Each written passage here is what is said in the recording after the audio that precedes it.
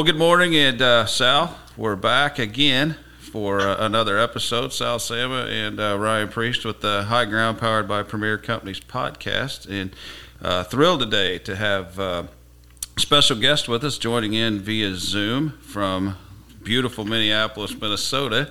And we have Brett Bruggeman with us today from Land O'Lakes. So, Brett, thank you very much for participating in our podcast. We're pretty new at this, so thank you for donating your time to us and giving us your expertise on a few questions that we have about Land O'Lakes and some things that are affecting not only us on the local level, but you as well. So, give us a little introduction to yourself, and again, thank you for coming.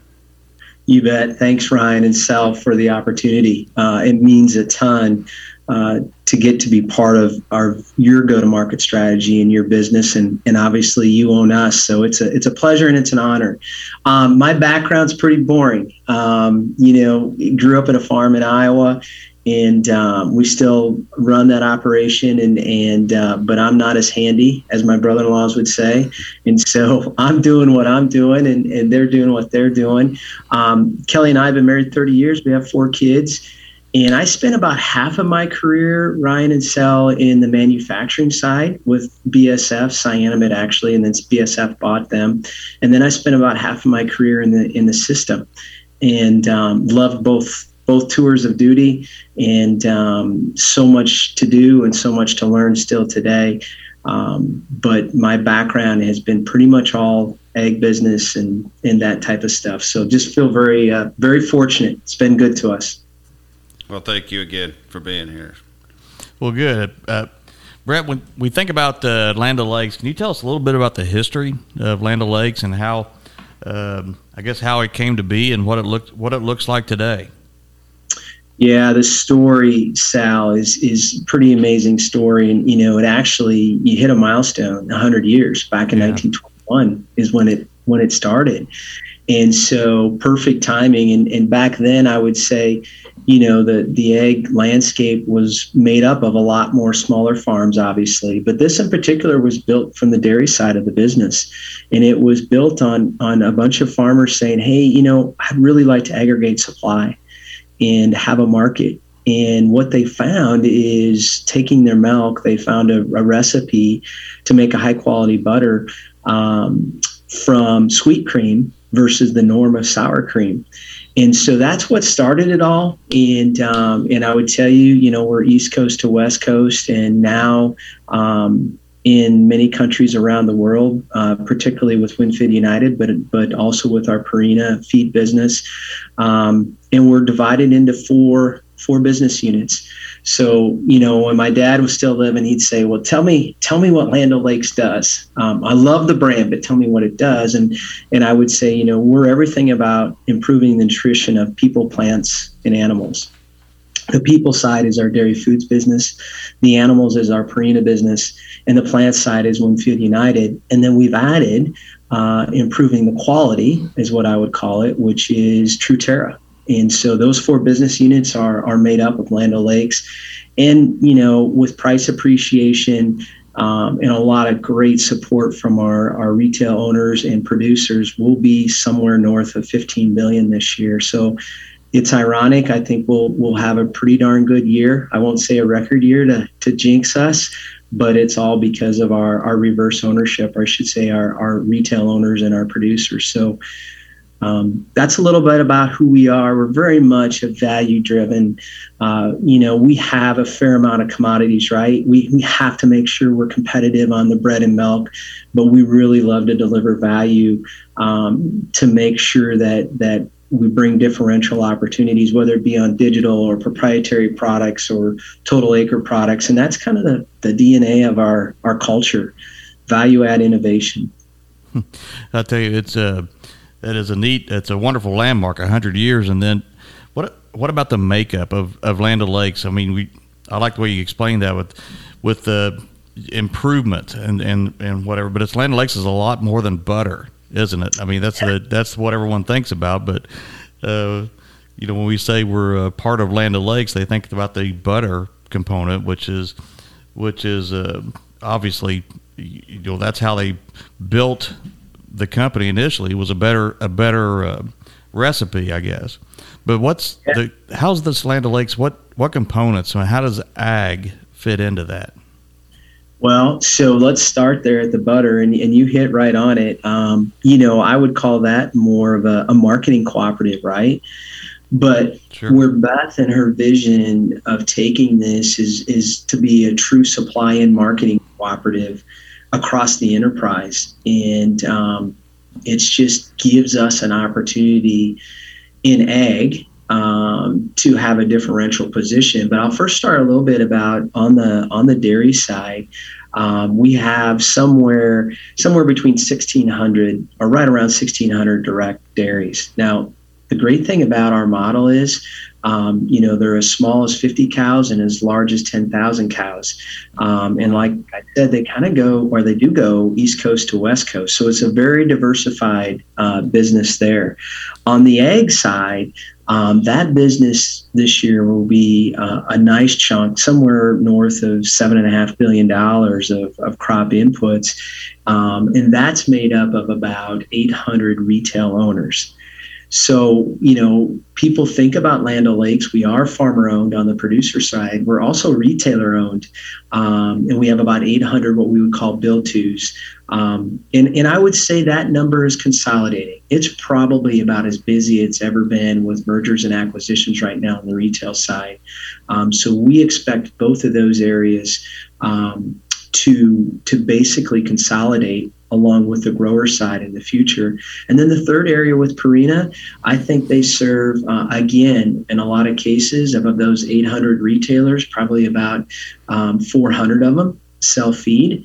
But then on top of that, they serve about 400,000 farmers and ranchers. And so, they serve a business that's livestock, obviously the large cattle and hogs, but then also lifestyle, which we have a huge horse business and backyard flock and things that probably were really hot and popular pre-COVID, during COVID, post-COVID. We'll see how long it takes. But it's a really diversified business and how it makes money and those types of things. A lot of people think of it, like you said, Sal, as a butter company, but it's a total ag company with a lot of reaches. And here's the last thing I would say: with a lot of reaches to areas like Washington, D.C. They're looking for a voice. We're less than 2% of the population. And again, it's been one of the hallmarks of our brand is to make sure that we represent small and large, because the national voice for national issues is so important when we think about the Farm Bill, we think about broadband and all those things. So that's what kind of makes up our membership. Truterra has, I think, 35 retailers, a very segmented, targeted approach around this soil health, soil assessment piece. And I think that probably pretty good overview, but hit me if there's anything else, Sal. Sure is. Oh, that was great. I will back you up just a minute. You mentioned Beth earlier, referring to Beth Ford, your CEO. So I had a question. As your governance and your management goes and the vision that they have, can you tell us just a little bit? As a cooperative, you're governed by a board of directors. Give us just a little bit of a breakout of how many directors do you have? What do they represent as far as your breakout of businesses? How are they represented on the board of directors with your decision makers, as well as the guidance that you're getting from Beth? Because she has been out there. I had so many non-farm people call me after the 60-minute interview that were just so impressed with the company and the way that it was presented. So we're, as a cooperative ourselves, we are very thankful for that. No, I appreciate that, Ryan. And yeah, she comes from a big oil industry background, right? So it's nice to have that type of diversity thinking and just understand that side of the business. But at the same time, she is passionate about our ownership and has carried that message in a way that I think helps represent, the true level of our community importance. And so to get to your question, we're made up of 11 directors from the ag regions, and that includes both retail and farmers from the ag side, and then 9 from the dairy regions, which are direct dairy farmer co-op or members. So a total of 20 to represent us across the U.S. And, that was, I think, 24 here a few years back. So she's worked on making sure that we get that governance in a place that's manageable, but also representative of all the different geographies and businesses. Well, thank you. I appreciate that. So before we started taping, before we started actually recording, we were having a casual conversation, and supply chain is in the forefront of everyone's mind. So we'll get to how you're taking care of your members later, but how globally, nationally, give us an overview of what you see going on with the supply chain. We talked about trucking, and we know trucking is affecting us locally. What do you see from a global, national standpoint from a supply chain? Yeah, great question. And I think it's one of those areas. I was actually on with Autumn Price, our DC government affairs person, earlier today, and she was talking about, how messy it is right now. And it is messy, but I would tell you, I think it could be so much more messier. I think being part of something bigger and sharing the market intel that you have at field, Ryan and Sal, and what we're hearing, whether it's in China or India, and putting those together is critical. So market intel right now, I think, is gold. And I would tell you a couple things. It's not just our industry, obviously, when you hear about it, but why is there so much pressure on our industry? And it goes back to a couple, 3 things that we try to talk about. Number one is there's been this reverse relationship the last 2 to 3 seasons where the ag industry was carrying a lot of inventory. And they were carrying a lot of inventory during all the different mergers and acquisitions. And it was one of those things where, the market was pretty steady. But then about 2 years ago, the market started to nosedive, 2018, 2019, and people started reducing their inventory levels. And when we say reducing their inventory levels, we think as much as 50%. So let's say you had a working inventory at retail as large as Premier is. Let's say you're normally carrying 40%. As big as you are and as fast as your grower customers, that might be a number that's pretty normal. Well, that got as low as 20% this past year just because people were working down their inventories. Farmers didn't stop growing and planting as fast as they did. But that's an area that there were fewer bigger piles. The second thing is there were a lot less what I would say stockpiles of post-patent products coming in. When the tariffs came in 2018, you could see the import records really slow up or taper off. And, the post-patent business isn't a big business. Some people will say it's 25 to 35% of the total ag chem market, but it's a big enough business where, let's say that's cut in half, then you have another crunch on it. Here's the third thing. And a lot of people don't probably realize this, is the U.S. business is not the most profitable business for the manufacturers anymore. When I was at BSF, it was pretty clear. North America was the largest business. It was also the most profitable business because of a lot of regulatory things, because of supply chain that you just mentioned, Ryan. The manufacturer has a choice now. And if you look at what's happening in Brazil, planting 100 million acres of soybeans, they make a choice. Do I send my excess stuff to Brazil or do I send it to the U.S.? And that's put another crunch on it. And so when you put all those things together on top of COVID, because this trucking thing is real, and let me give you some numbers on the trucking piece. That's what we were talking, Ryan was referencing. I have a group of guys I meet with on Friday once a month, and one of them happens to own the largest trucking company, I think, in the Midwest, but for sure in Minnesota. And we were talking about the crunch on trucking, and he said, a lot of people blame COVID, but he said, the Amazon press is there, the COVID press is there, but DOT compliance is a big deal. And I said, well, how many truckers are there in the nation? And he said 2 million, roughly 2 million.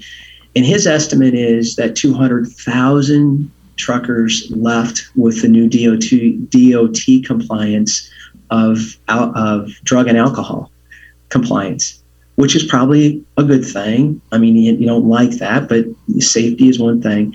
And then we talked about this COVID policy, and their estimate is another 200,000 will come off the road if there's some sort of the mandate, that people are talking about now. It's still a little gray. But so when you put that all together, the question, and I know it's a long answer, do we think supply chain is going to get better anytime soon? The answer is no. It's not. I think it's going to make us better at forecasting and some of those things. But the current situation is tight and it's a mess. I'll just stop there, Ryan, and then maybe let you guys ask anything else in particular. Well, Brett, I guess that kind of brings us full circle on why a cooperative, because one of the things we're telling growers today is that this is 2022 is a really good time to have been a customer of Premier Ag, just for sourcing products and trying to manage through supply shortages. And I guess, so tell us what Land O'Lakes and Winfield United is doing to make sure our members are covered and to kind of ease some of the turbulence as we go through this supply disruptions of 2022 and possibly in 2023. Yeah, Sal, you said a mouthful. In Premier, having the Premier base of business is large, because I will tell you, it's not everything, but having the history of your growth pattern, manufacturers, we have 450 products on allocation right now. Wow. So, right, every day new products pop on, and the last thing you want to do is not feed the horse like Premier. You got to make sure that they get the product at the right time, the right place, etc. So the base is the first fundamental step, and those that flip back and forth and maybe not have that type of predictability are not in the same position, Sal. So your positioning is spot on. The second thing that I think is important is, and this is making us better, we built a distribution business on hustle. And when I say hustle, I remember next day, same day was the mantra. Those who got the product there, right, the fastest won. And we still think hustle is really important, but we want to put hustle on the front side, not the back side. And the great thing about Land O'Lakes is we have a supply chain that goes across all the different businesses. And it's our job as Winfield United to make sure that we have a business strategy that benefits our retail owners like Premier. But think about the amount of resources that Land O'Lakes can source: additional trucks, additional truck drivers, additional, you name it, because we are hauling food, we are hauling feed. It gives us that larger network. What we've done specifically, to answer your question, Sal, is we've gone to structured delivery. And so instead of next day, same day, and we actually started this back in 2000, I shouldn't say we started, we moved up our supply chain almost now 2 years ago today. When we started hearing about COVID, it was January or February of 2019. And we said, listen, let's move everything up 90 days. We don't want to carry the extra inventory, but it's pretty hard. You have one time to hit the crop. Let's do that. Then the second thing we went to last year was structured delivery. And I would tell you there was a lot of angst. And we didn't have it all figured out, and we still don't have it all figured out. But what we did is we looked at the data, and the data told us we had a lot of trucks bouncing down the road that weren't full. And the reality is if we sat down and planned with our retail owners, we could do a much better job of a customer experience with them, and they could do it with their grower customer. And so we had a different level of accountability. Instead of same day, next day, we said, let's look at the data. These are the 2 days this week. We want to have what we would call a structured delivery. And because of that, Sal, we had 42% less deliveries in 2021, and we sold a record amount of product. Now, wow. Right? That doesn't just happen. A lot of people touching it, and I don't know what that'll look like next year. But we want to put those dollars back into our retail owners, either with patronage or an investment digital or whatever is the right way to say it, but we don't want to buy tires. And we want to put it in innovation and or technology and talent. So that's what we're doing. And I would say what we want to work on is getting that even better. But that's only one spot in supply chain. We haven't even started talking about storage. We haven't even started talking about how we work with manufacturers up through. I see us touching product 3 or 4 extra times because traditionally that's the way we used to do it. And I don't think there's margin, and because of inflation, we're going to have to change that. So a lot of people say supply chain's not sexy. Supply chain is pretty sexy right now. Well, I tell you what, efficiency always wins, and just to try to drive out the cost whenever you're gaining efficiency, and that's amazing to do more volume with 42% less stops, and it just stands to reason that full trucks are more economical and efficient than half empty ones. And I know it takes some more work, but I like the idea of putting that effort in the place where you get the highest return. Yeah, and I tell you, we can't do it without you, Sal and Ryan. And here's the thing that I think, my son's in retail, and this weekend we were talking about, how retail has changed, right? Your customers getting bigger, and they're planting more. And the thing that we have to figure out is how do we help that grower forecast and you have, because if there was ever a time to have that value there, we want to assist you, meaning we want to assist Premier in the best way to do that. It takes extra time. It takes extra touch, but we think it's well worth that. Well, no, we appreciate the efforts because it's not. This is not a pleasant time to be thinking about products and to go and give that level of assurity to our growers and our customers as they're trying to plan for something that's not going to happen now for 4 or 5 months, and they know that even in the near term, the products that they need right now are somewhat in short supply. You hear them talk about grain cart tires that they're 4 in the nation when they sourced them, and the price has gone up 50-60% on things like that. It's for us to help give them some assurance that these things are going to be manageable come the time when your seed hits the ground and we do this again. So we feel the pain now, but there's something to mitigating their worries and concerns as we go into next spring. So Ryan, it's we both of us were in a different meeting before we came in here into our the podcast room. I guess we're naming it, Brett. But we were. I mean, it's just fun at Premier Ag. It's a challenge, but yet, I mean, you're working with people that are. We're trying to already develop plans B and C and D, and having backup plans to our backup plans, and how we're going to get through 2022. So it's a lot of it's making us think differently than we've thought in the traditional, and trying to hustle on the backside and try not to put ourselves in a position where we're scrambling in 2022 without a plan that we've already put together already.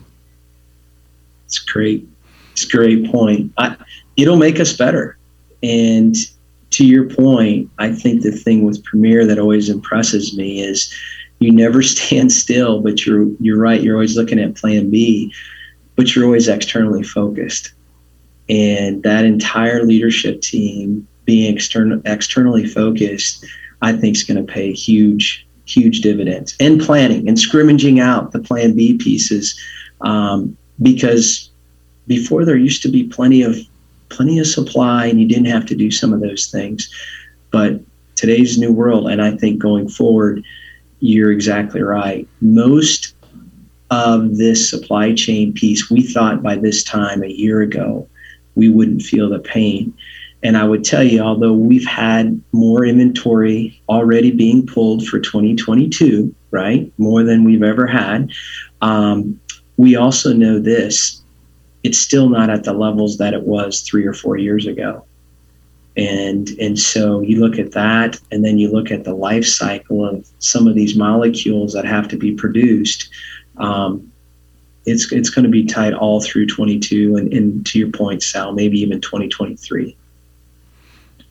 Yeah, it's the land of plenty. It feels troublesome right now. So, well, thank you very much. To be respectful of your time, we are so thankful for your insight and the valuable information that you brought us and our members and all of those who are viewing. We are hoping to reach as many people who don't do business with us as do, and advocating for this business that has been so good to each of us. And I think we go back to there's such a small percentage of people who are involved in agriculture, but such a high percentage of people who are dependent on it, that it's imperative that folks like you can deliver this kind of message to us, and that we can help get it to the end user even more, and on your behalf as well as ours. So, Sal, you got any other questions for Brett? No, Brett, thanks for joining us at the High Ground, powered by Premier Companies, and one of our first podcasts. And just think how good we'll be after about 20 or 30 of these. Right. We'll get you back when we know what we're doing. Yeah. We love that, and we appreciate the opportunity. I think you guys it doesn't feel like number one or number two or three. It feels down the road. So you got a nice recipe. Well, we actually, and plus we had to work through some hecklers that were coming through as we were on you couldn't see them, Ryan. We had some. I saw a couple. Peeking into the sound room. Yeah. One of them is our fearless leader. So yeah. Well, thank you again. And if you'd hold on the line for just a minute, I got a couple questions for you. So thank you.